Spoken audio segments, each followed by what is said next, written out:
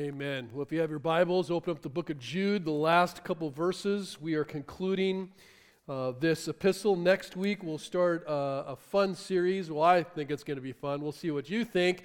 It's called The 12. It's actually on the minor prophets.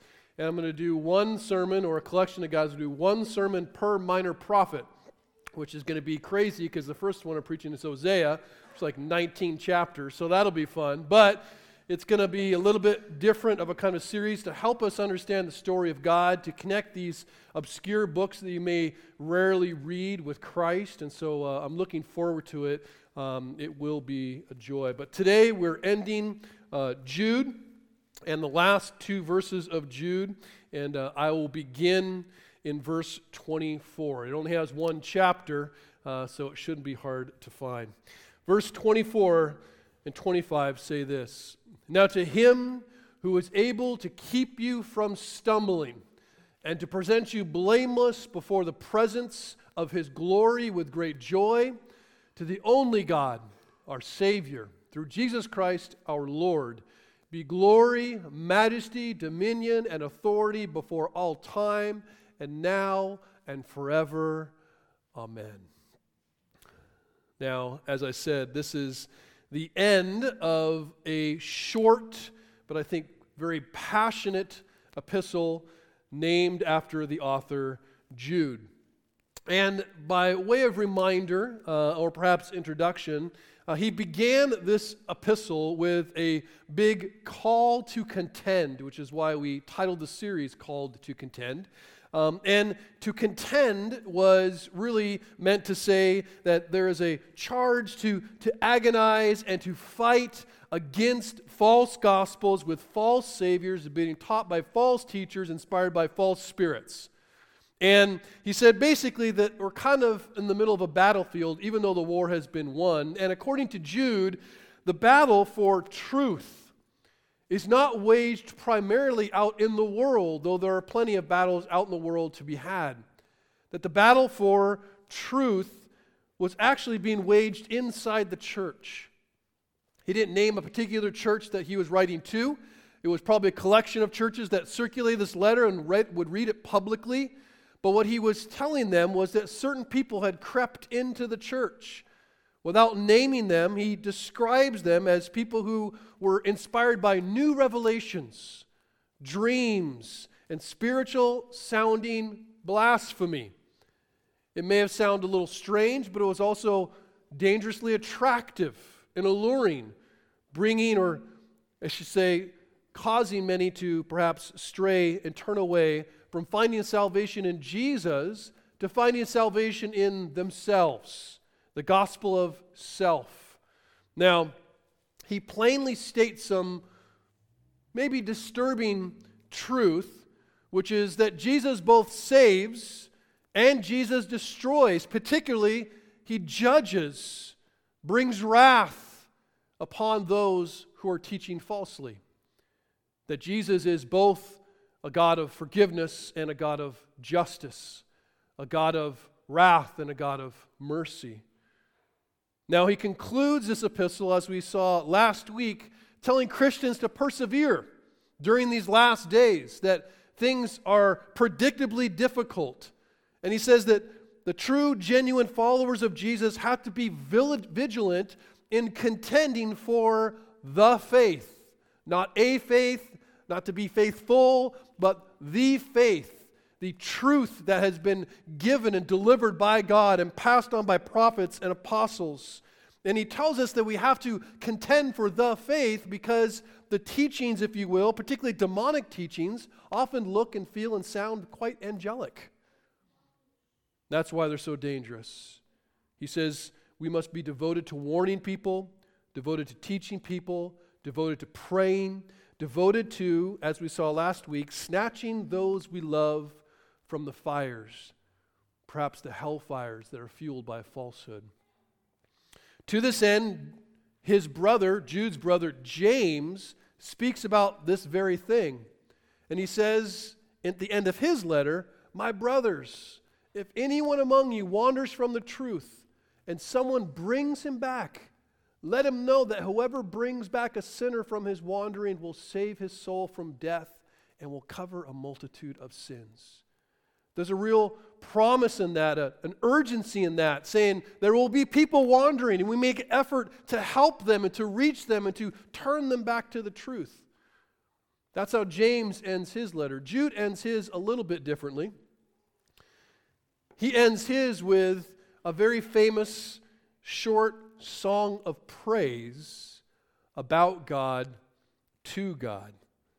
Now, in your Bible, more than likely, because most Bible do's, will label these last two verses with a little bold label that says doxology.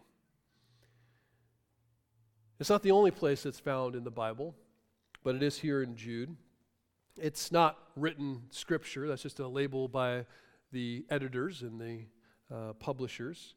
Now, by definition, a doxology is a short liturgical kind of praise, if you will, to God. And literally, I believe the word doxology means something to the effect of written glory. Written glory. And it usually takes the form of a poetic kind of 4 or 5, 6 stanza line song, if you will. It's a little worship song. Now, there are several similar doxologies throughout the New Testament. Some of them appear in the middle of a letter, and some of them appear at the end of an epistle or a letter. And if you read the ones that appear in the middle of a letter, in context, they almost jump out at you. It's almost as if the author is writing and then suddenly bursts into this personal kind of moment of worship. And you see this happening in Paul's first letter to Timothy. He's writing, 16 verses just of truth and different things. And then in verse 17 he says, "To the King of ages immortal, invisible, the only God, be honor and glory and forever and ever. Amen."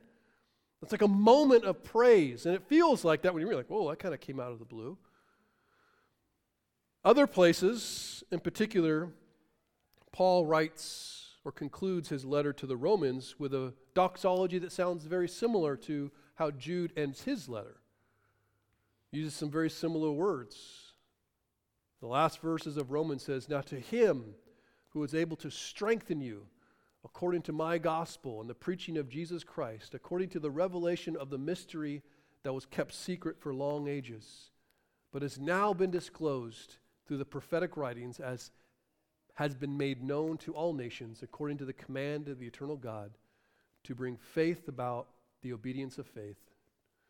To the only wise God be glory forevermore through Jesus Christ. Amen." Similar doxologies. And these doxologies, these short little songs, are packed with theology, just full of truth. And if you read them, because they're so full of truth, because they're so packed full of just rich theology, you can't help but have your eyes turned away from yourself and toward God when you read them. And that's his point. Now, each week, as you may know, we begin our services with what's called the doxology. And more than just getting people's attention like, oh, they're starting, the intent is to reset our minds, to turn our eyes toward what we're doing. The service begins with a very famous doxology. It's kind of known as the doxology in the church. It was first written in 1674 by an Anglican bishop named Thomas Ken. And these words, it's a little four-line stanza, I believe. It was actually added at the end of several hymns that he had written as a collection for his students when he was teaching at a college. I think it was Winchester College. And so he wrote this collection, of which this one stanza that we begin our service with is at the end of several of lengthier hymns. And he wrote that for the students to privately study themselves every morning and evening. In fact, he warned the students, particularly as a boys' college, I believe, to only sing the hymn actually in the privacy of their dorm rooms, in their personal devotions, morning and evening. And he warned them that way because at that time the church believed that you should only, in your hymns, include words that were directly from Scripture. And so to sing a hymn or a song like this that was basically using your own lyrics was like adding to Scripture. So it was very much wrong to do that, which is somewhat ironic because this hymn, which was first sung secretly, quickly became the most frequently sung piece of music in worship in the church. But the question is, why sing secret hymns? Why sing privately? Why study these kinds of songs in your dorm room every morning and evening? Well, the truth is, singing is quite powerful. Now, some of you really don't like singing, right? And many of us perhaps love singing, maybe only in the shower or by ourselves, but collectively, singing is a powerful thing. I did some weird, nerdy research, and what it showed is that singing actually has physical effects on us. That actually can boost your immune system. Psychologically, it's kind of proven that singing is a natural antidepressant, probably depending on what you're singing, but it aids in lowering stress, right? You know why they yodel when they climb? So they're not tense, right? And surprisingly, and maybe not so much, singing does actually impact us spiritually. Now, it seems like God knows the power of singing the Bible because it contains over 400 references to singing and 50 direct commands to sing. The longest book in the Bible, the Psalms, is a song book with all kinds of different types of songs ranging in emotions. In the New Testament, we're commanded not once but actually twice to sing psalms, hymns, and spiritual songs to one another when we meet. Or wondered why we sing?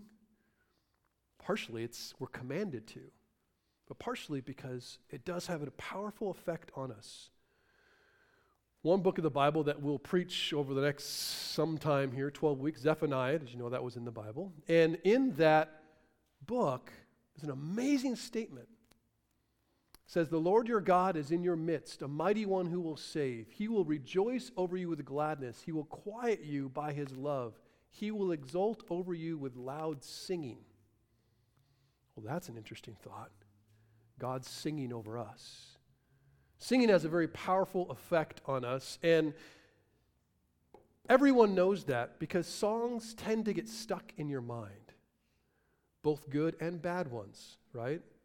We do not enjoy the day our children learn the song, right?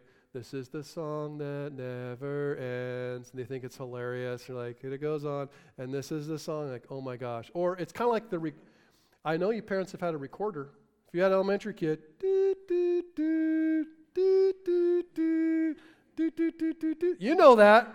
If not, get ready for the hellish sound that is the recorder when your music teacher gives, it gets stuck in your head. Everyone's like, yeah, I know that. Oh my gosh, my kid played that.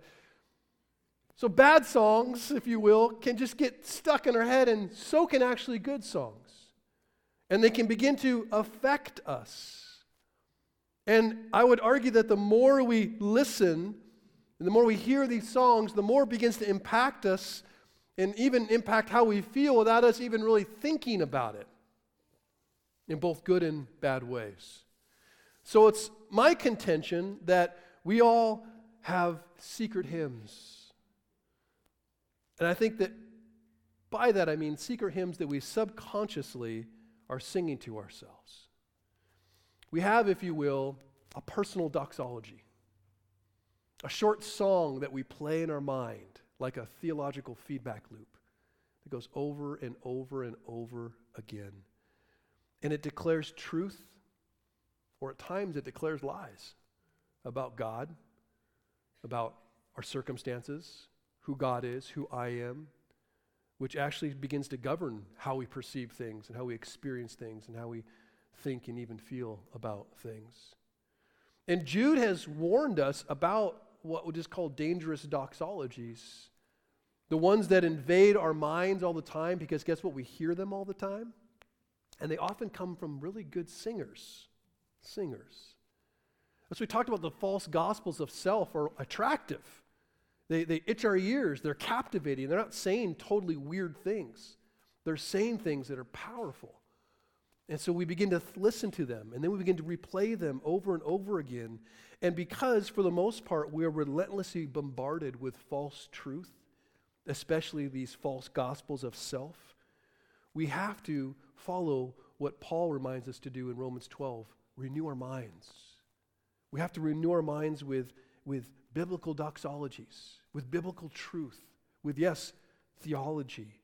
Because singing is powerful, without doubt. But actually, repetitive singing about God can be transformational, and it can change you. Now, the question is, when should we be singing these biblical doxologies? When should we be processing or repeating theology in our head? Well, I think it should be now. That's an interesting word. I think I could preach a whole sermon on that word. I was tempted to, but then we would be in Jude for 2 more weeks, and so I decided not to. But now, it's interesting, that word is both used by Peter, it's used by Paul. Now to him, now. And what that tells us is that we're not to actually wait until we feel like singing. Right? We're actually to sing to impact how we feel and how we think and even perhaps how we act. It's true to say, I think, or at least accurate, that we are singing actually doxologies right now anyway. There's something replaying, that your mind is set on something because you have been listening to someone that your soul has attuned itself to.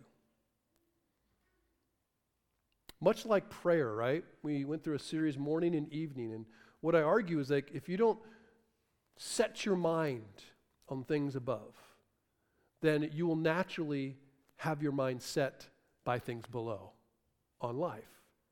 And so if you don't sing about the unchanging truth of God, your soul will be attuned to the ever-changing world of circumstances, which is pretty chaotic and unpredictable. Even if, the truth we live out isn't written on paper, it becomes in time written on our hearts. We have some kind of theological doxology, if you will, setting the rhythm of our lives. And the title of our song is the same for all of us. It's I Believe. The lines might be different, though. But they all start the same with the same 2 words, I believe. You wonder if your song says, I believe God is good. I believe God is good. God is good. Or I believe God is cruel. I believe that God is present. God is here. God is with me. Or I believe I am all alone. I believe that God is in control. I believe God is sovereign. I believe God is powerless. I believe God is capricious. I believe God saves by grace. Or I believe I save myself by how good or bad I do. I believe that God is the one who makes me worthy. Or I believe, no, I'm unworthy. Or I got to make myself worthy. I believe God is master. I believe God is ruler. I believe God is king. Or I believe that he's actually my servant. Now, we don't say those things. I don't say we actually sing those things. But I wonder if those songs are playing in our mind over and over again. And perhaps causing us to ask what the lines of our personal doxology sounds like. The one that we are singing, the one that is being played over and over again, and what that actually reveals about what we believe. You see, when I began this series, I claimed that everyone has a theology. The only question is whether or not it's biblical and true. We all have thoughts about God, perceptions of God, expectations of God. We don't often ask whether they actually jive with Scripture.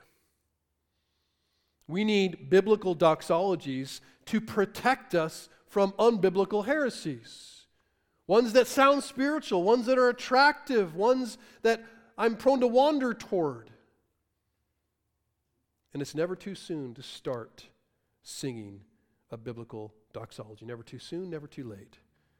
We need to set our minds on the truth of Jesus now, not just when I feel like it. We need to set our minds on the truth of Jesus now. We need to submit to his lordship now. We need to prepare for the return of Jesus now. Those are the kinds of things we need to play back and forth over and over again in our minds. We need to contend for the truth now because lies are right now contending for your soul.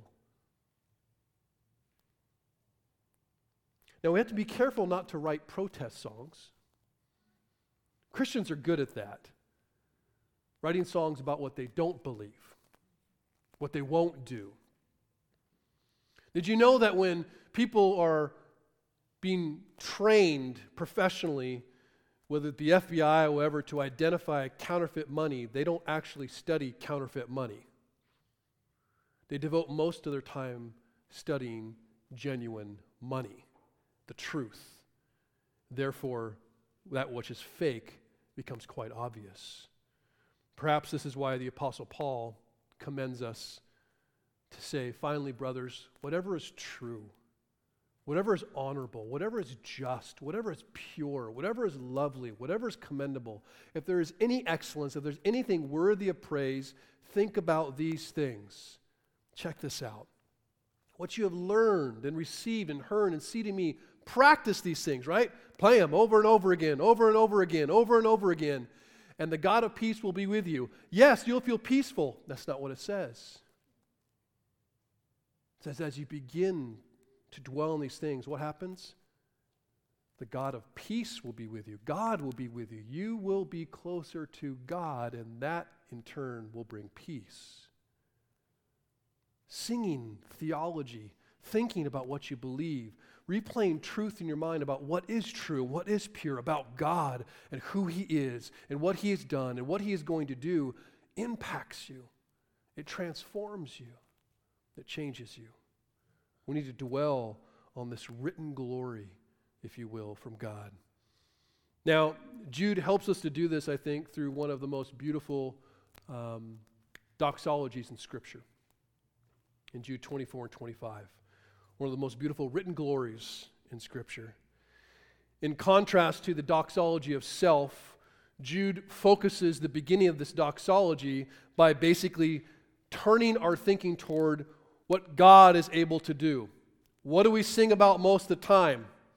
What I am able or unable to do.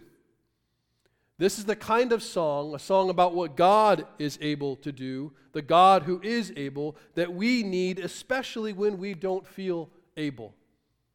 When I feel unable to stand, when I feel unable to contend, unable to endure, unable to last. That's a very natural feeling, maybe perhaps even an expected feeling. And that's why our minds must be turned to the one who is able. And he says, to the one who is able to keep you from stumbling, and the one who is able to present to you blameless before the presence of his glory with great joy. Now there are hundreds, perhaps thousands of ways that Jude could have described who we're directing our praise toward. And he chose these two. Jesus is the one who keeps us, and Jesus the one who brings us. Jesus who keeps us, and Jesus who brings us into the presence of God. The first thing Jude reminds himself and his readers is that Jesus is going to keep you from stumbling. That's a word we use a lot, it seems, in the Christian world. It's scriptural, causing your brother to stumble, not stumbling in the faith. It's important to understand that the word stumbling here, that the way at least Jude is using it, is the idea of failing or falling permanently. We know, given any amount of time in life, that Jesus doesn't keep us from believing every single falsehood. He doesn't keep us from making every mistake that we can make. He doesn't keep us from experiencing suffering. But he promises to keep those who are his from abandoning the faith completely. He promises to bring those who are his home. He promises to complete the work that he began in you, even if you stumble along the way. even if you stumble into doubt. Which Jude earlier had said, have mercy on those who doubt. Doubt is in many ways a part of the journey of faith. And it's not a disqualifying experience. It's a quite natural one. It says, even if you stumble into doubt, even if you trip over some bad teaching, which I'd argue many, if not all of us, have done at some point. Even if you fall short in some way, the truth that Jude brings is like God's kids, those who are His, those that He has adopted through faith in Jesus Christ, God's kids can never fall out of God's care. As a parent, perhaps you know that well. As your kids stumble their way through life, making mistakes that you yourself make, saying, please don't make this mistake. Don't walk into that hole, and you see them stumble their way, but yet you love them. You care for them.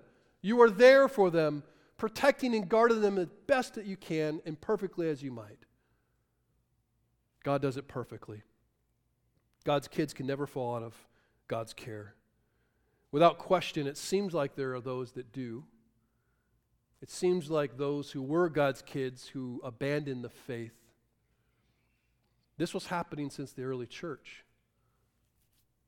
The Apostle John talks about this very thing. He says, children, it's the last hour, and as you heard, the Antichrist is coming, and so many Antichrists have come. And when he speaks about Antichrist, that which is against Christ, he speaks particularly about how people twist Jesus and declare Jesus different than who He actually is in Scripture in some way. He says, therefore we know that this is the last hour this is happening. And he goes further to say, they went out from us. There were people who went out from us, from their gathering, from the church, but they were not of us. For if they have been of us, they would have continued with us. But they went out, that it might become plain that they all are not of us. Now, that's a difficult thing to read, but perhaps it's a comforting thing to know this does happen. And I would argue that false teachers and, yes, false converts come in and they leave. They come and they go often. But Jude tells us those whom God has called to Himself will remain in the faith because they are kept by God.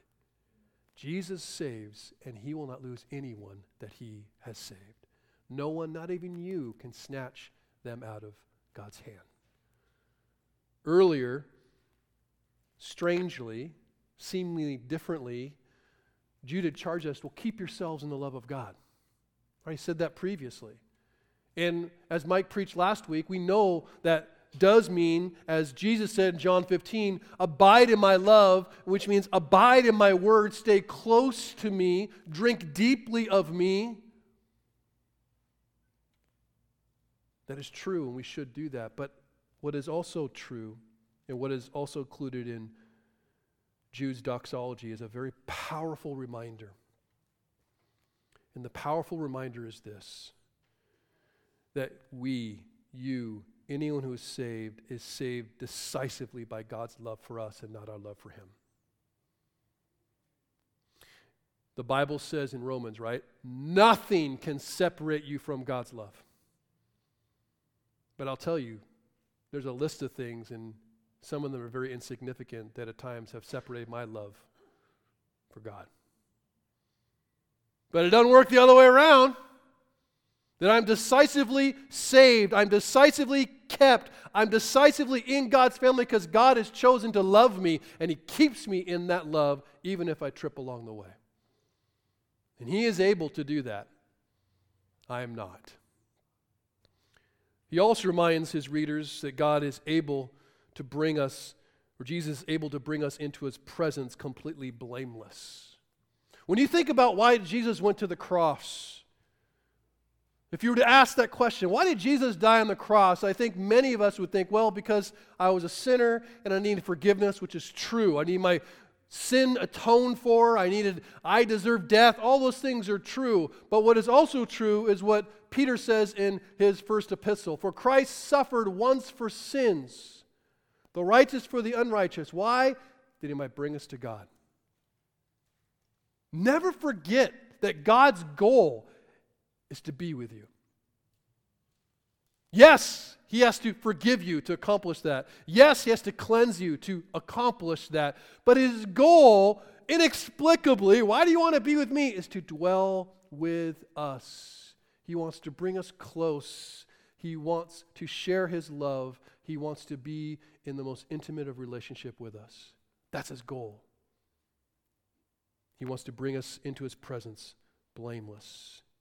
Now, the false gospels, you know what they do? They turn us away from Jesus as the only way and the only truth and the only life and the only means to actually find ourselves blameless towards self.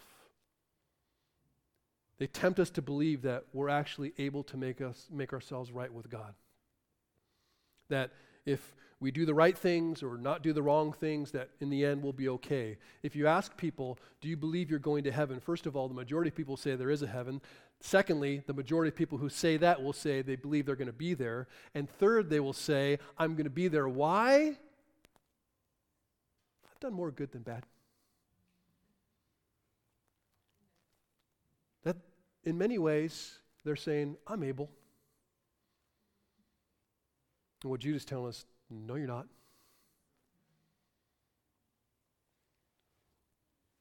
Tim Keller says it really simply, and sometimes the most simple things are the most powerful, and maybe take a little more explanation as well, though. Don't forget the heart of the gospel. The gospel is not that it doesn't matter what you believe as long as you've been good, but that it doesn't matter that you've been good as long as you believe in Christ Jesus as your Savior. Now, those who know Christ Jesus as their Savior, the same grace to save is the grace that moves, and I believe that there's a desire change and an affection change, and you desire to do good works, but don't get that backwards. Because all too often we think, well, if I'm good enough, I'm smart enough, I'm not bad enough, then Jesus will love me. And the truth of the gospel says you're none of those things. You're not able to stand before a holy God on your own merits. The day of the Lord is coming when every eye will see the King in all his glory. And I think on that day, we must ask ourselves, with what confidence will you stand there? With what confidence will you stand there? Because Christ is the only one without blemish or defect. Only those who are blameless, only those who have no defect, only those who have no guilt and no shame can stand before a holy God. That's not me, that's not you, but that is Jesus. And so, in the end, there will be those who ultimately have put their trust in Jesus' work, and in the presence of God, they'll be filled with joy. And then there will be those who have put their trust in their own work, and they will be filled in the presence of God with terror. Because ultimately what's happening, it'll be those whom Jesus represents, and they're able to enter heaven, and those who say, I represent myself, and they'll be cast away. So consider the song going through your mind, the doxology, if you will, that is shaping what you believe and dictating in many ways what you think and feel and how you act. Think about for a second, why are you worthy? I've said this before, when someone presses on you and says, how's your walk? How's your relationship with the Lord? If your mind primarily and instantly goes to your successes or your failures, to your strengths or your inadequacies, you're off gospel. Because when someone asks you about your faith and your walk, guess who your mind should go? Christ. We've all got strengths, we've all got weaknesses, we all got successes and failures. And that's why we put our faith in Christ, who is completely perfect. And we let his blood cover us, and we be hidden in him as we stand before our God. Either I am able or he is. It can't be both. And Jude says, he's able, he is able, he is able, and you are not. But through faith in Christ, you are. Well, in verse 25, Jude concludes his doxology, further speaking deep theology, saying, "To the only God, our Savior, through Jesus Christ our Lord, be glory, majesty, dominion, and authority before all time and now and forever. Amen." So much in there. And in this final part, he just says, let me tell you what God alone is like, which means if God only is like this, then none of us are. That no one has this but God. That He is the only God. He is the only Savior. That Jesus is the only Lord. There can't be two Lords. There can't be two Saviors. There only is one God. And while it can sound, as he goes on to say, let to God be glory, to God be majesty, like he's wishing it. Let God have glory. Let God have majesty. Which is not a bad thing to say. But that's not what he is saying here. He isn't making a wish or a prayer about what he hopes will be. That phrase, before all time, you don't wish for something to have it in the past. And so what he's really saying, he's describing what actually belongs to God alone. Not just be it for God, but what belongs to God alone. What belongs to God alone is glory. What belongs to God alone is majesty. What belongs to God alone is dominion and power. Imagine the kind of impact just singing those four things would have over and over again. If you said this over and over again in your mind, God was always, God is always, and God will always be supremely worthy, absolutely satisfying, completely ruling, and decisively leading. He is worthy. He is satisfying. He is ruling. He is leading. Do you think that saying those things, believing those things, dwelling on those things might actually change your experience in life? Because how often, it's not that you're not singing nothing. It's that something is actually supremely worthy in your life. And anytime you sin, that thing is revealed. Something is absolutely satisfying. Something's ruling. Something is leading. It should be God. And because we have a broken flesh, guess what? We can't just sing the song one time. We have to preach ourselves this truth over and over and over again every morning and every evening, and we will never have to stop preaching ourselves that same truth until we're with our Savior. I've learned that much of Christianity, at least a lot of it that's taught, and I've even considered if a lot of the sermons I preach are like this. We emphasize what we must do. And I don't necessarily think that's wholly bad. Because even as you look at Jude, he's called us to very particular actions. He's called us to contend. He has called us to stand firm. He's called us to pray in the Spirit. He's called us to keep ourselves in God's love. He's called us to snatch people from the fire. But how does he end his epistle? Be still and know he is God. I don't know about you, but I'm a very action, task-oriented person. And if you get too focused that way, you can just become prideful as you succeed or despairing as you fail.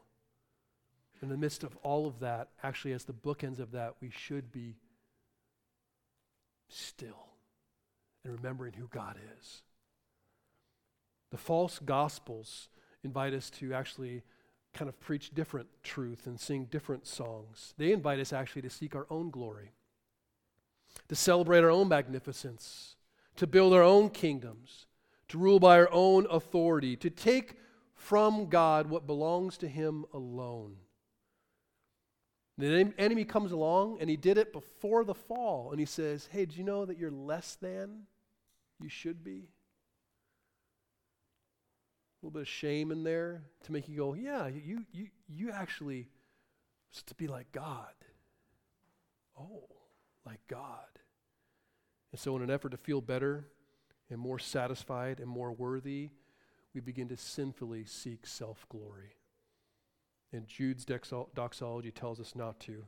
It says focus on God's glory. And what's so crazy, it's almost as if the one God wrote the same Bible, all these letters. At the end of Romans, the last verse, what does Paul say? To the only wise God be glory forevermore through Jesus Christ, amen. And then, wouldn't you know it, at the end of Peter's epistle, grow in the grace and knowledge of our Lord Jesus, and say, our Lord and Savior Jesus Christ. To him be glory, both now and to the day of eternity. Amen. And you think to yourself, what is all this glory talk? It's like they can't get off of it. But God can't get off of it. The question is, why does the Spirit have all these apostles, Jude and Peter and Paul, all say the same things? Look to glory. Think about the glory. Think about God. And we talk about that like, oh, glorify God. You should ask yourself, like, what does that mean?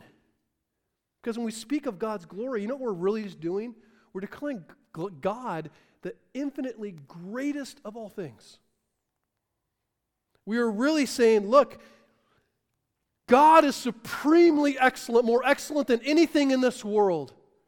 And God is supremely important, more important than anything in this world. And God is the source, if you will, of the most supreme pleasure more than anything in this world. Jude's letter began that way, talking about what Jesus has done, that he is called and he is keeping. And guess how Jude ends? Talking about what Jesus is doing, how he is keeping. Now he deserves the glory. And those should be the bookends of our life. Those should be the bookends of our day. Every morning and evening, speaking about the glory of God. And when your faith is tried, and when others begin to abandon, it seems, theirs, those are the times we need to sing those songs even more loudly. And what kinds of things? Do I need to just write a doxology? No, there's plenty in Scripture. The one we read this morning. I want you to think about just those first three words. If you're in the midst of just suffering right now, in the midst of confusion right now, in the midst of like, just things are hard right now, the Lord reigns. The Lord reigns. There are oftentimes people come to me and I've had a bad day. And you'll know I've had a bad day if I say these words. Hey, how you doing? Jesus on the throne. Jesus on the throne. Because things are hard. But I need to remind myself of that. The Lord reigns. This doesn't surprise him. This is not outside his control. This is not outside his love. The Lord reigns. And he is beautiful. He is robed in majesty. His ways are good. The Lord is robed. He has put strength as his belt. Yes, the world is established. It shall never be moved. Your throne is established from old. It's been around a long time, since eternity. Nothing is new to you. The floods have lifted up, O Lord. The floods have lifted their voice. The floods have lifted up their roaring. I feel like I'm drowning. But mightier than the thunders of many waters, mightier than the waves of the sea, the Lord on high is mighty. Your decrees are very trustworthy. Holiness befits your house, O Lord, forevermore. Oh. Singing that in the midst when, you don't feel like it. And that's why I said, we don't sing these things and say these things and dwell on things when we feel like it. The most important time is when you don't, because then it changes how you feel and how you think and what you believe. Doxologies. We'll close with reminding us, quite simply, that these written glories, if you will, are so powerful because they proclaim, I would argue, much needed truth at a much needed time. Sometimes we need to sing songs to ourselves to compete with the noise of our own circumstances, but a lot of times we need to gather so that we can hear others sing those songs over us because they're too hard for us to sing in the moment.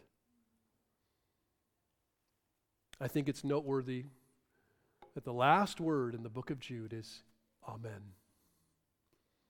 And that's not just the word you say at the end of prayer. Perhaps you do, we often do. It's a very common word in the Old and New Testament, and it is used to end prayers and even letters.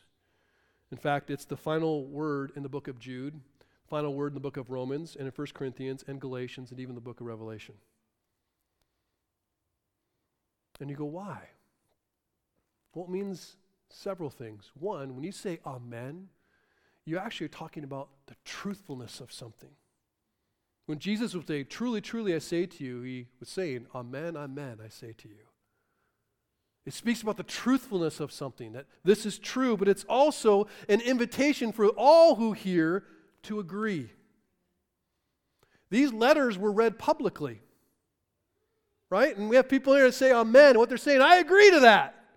That is true. And we need that. It seems to imply, and I think Jude would make this argument, I think all of the New Testament would, that we need actually a unity to our songs, that we actually need to gather together to sing with one voice. And that is both a beautiful thing and a powerful thing, but guess what? It's also quite a protective thing. That we don't just go off and sing our own tune. That we come together as God's people and we're singing. Yes, it's beautiful, but it's also like keeps us in the truth. We're singing the same truth about the same God and the same Savior. That guards us and guards our unity and guards the truthfulness of our belief. Did you know